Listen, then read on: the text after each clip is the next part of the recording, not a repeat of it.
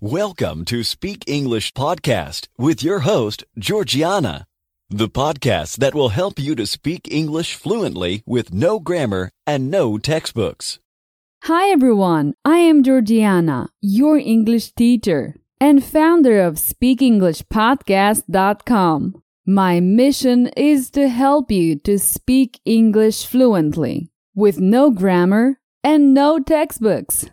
In this episode, I will talk about video conferencing apps and the most common vocabulary and expressions used in English. Then, with a short point of view lesson, you will practice grammar in context. There's no need to memorize anything. Don't worry. Before we start, make sure you get the transcript of this episode at speakenglishpodcast.com/podcast. As you know, the internet allows us to communicate very easily. With the current situation, working from home has become customary. Teleworking is when you work from an off-site location using the internet. And of course, to be able to communicate, we have to do it through dedicated apps like Zoom, FaceTime, Google Meet, Skype, etc. Let's see some vocabulary related to this topic. I will use the expressions from the Zoom app, but they are more or less similar to any platform. Well, to use the Zoom app, you need an account. Usually, you visit the website and create a new account. Then you download the app to your computer or smartphone. You install it and run it. All you have to do is follow the instructions. Sometimes it's necessary to select the audio and camera, but only the first time. The environment where people meet is usually called a video conference room, or simply a room. Sometimes it's also called a meeting. Okay, now you have everything set up. You need to join a meeting. But before that, you need an invitation. The invitation is only a link, and when you click on it, you can join the meeting. Other times, the host will give you a number and password instead of a link. By the way, we call people who attend Zoom meetings attendees or participants. You also have the option to host a meeting. This implies that you create the meeting and that you invite people to access the room. As a host, you have special permissions to control the other attendees. We can say that the host controls everything. The host usually sends an invitation to the others by email. Okay, so imagine you're in a meeting. You have to take into account two very important options. First, you have to learn how to turn audio and video on or off. It's very common to start talking and have the audio turned off. An even worse situation is to leave the audio on and make noises or say something inappropriate. You also have the option of typing text in the chat. If you are shy, this is the best option. Well, finally, when you want to leave, don't forget to exit the meeting. So we've learned quite a bit of specific vocabulary, and now you're an expert in group video conferencing.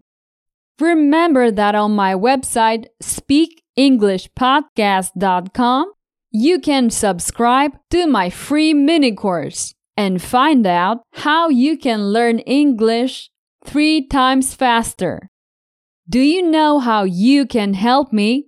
You can support this podcast by sharing it with your friends and rating it with 5 stars. Okay, let's continue with a point of view lesson. I will tell you a short story more than one time. Every time, I will change a grammar point. I can change the tense or the person. This way, you will learn grammar in context. First, in the present tense, first person.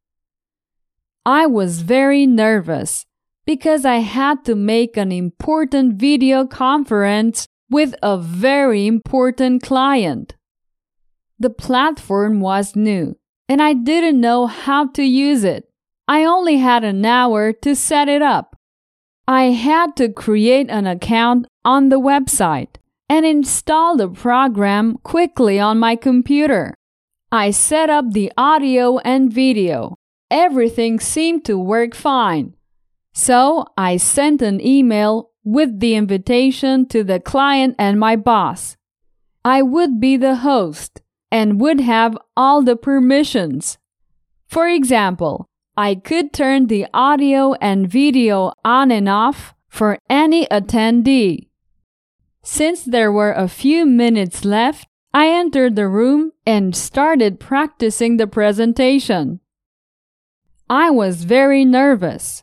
I was shouting, making mistakes, and saying bad words.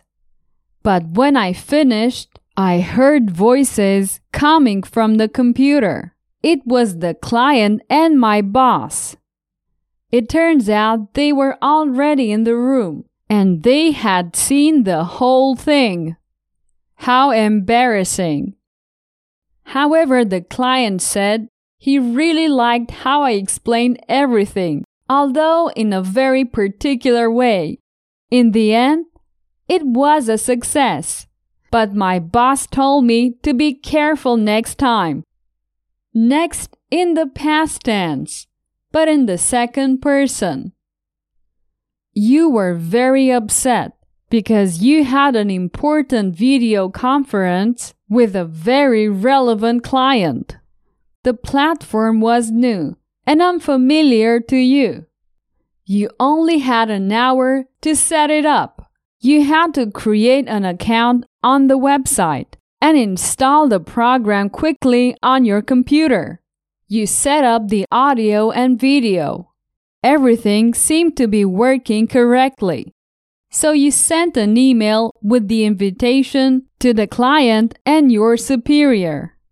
You would be the host, and you would have all the permissions. For example, you could turn audio and video on and off for any attendee.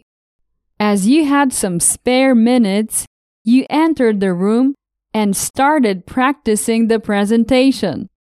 You were very nervous. You were shouting, making mistakes, and swearing.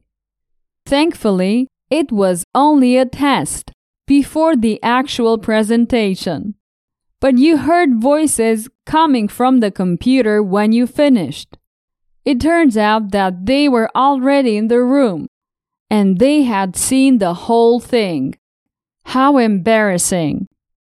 Nevertheless, the client indicated that he really liked how you explained it and that you had a very peculiar style. In the end, it was a success. Okay, it's the end of this short lesson. As you can see, just by changing the point of view of the story, you can learn grammar in context. It's one of the techniques that I use in my premium courses. I recommend you take a look at speakenglishpodcast.com/courses. Okay, we have reached the end of this episode. Remember to listen to it several times. It will help you with your English. See you soon. Bye-bye. Did you enjoy today's episode? Get the transcript now at speakenglishpodcast.com.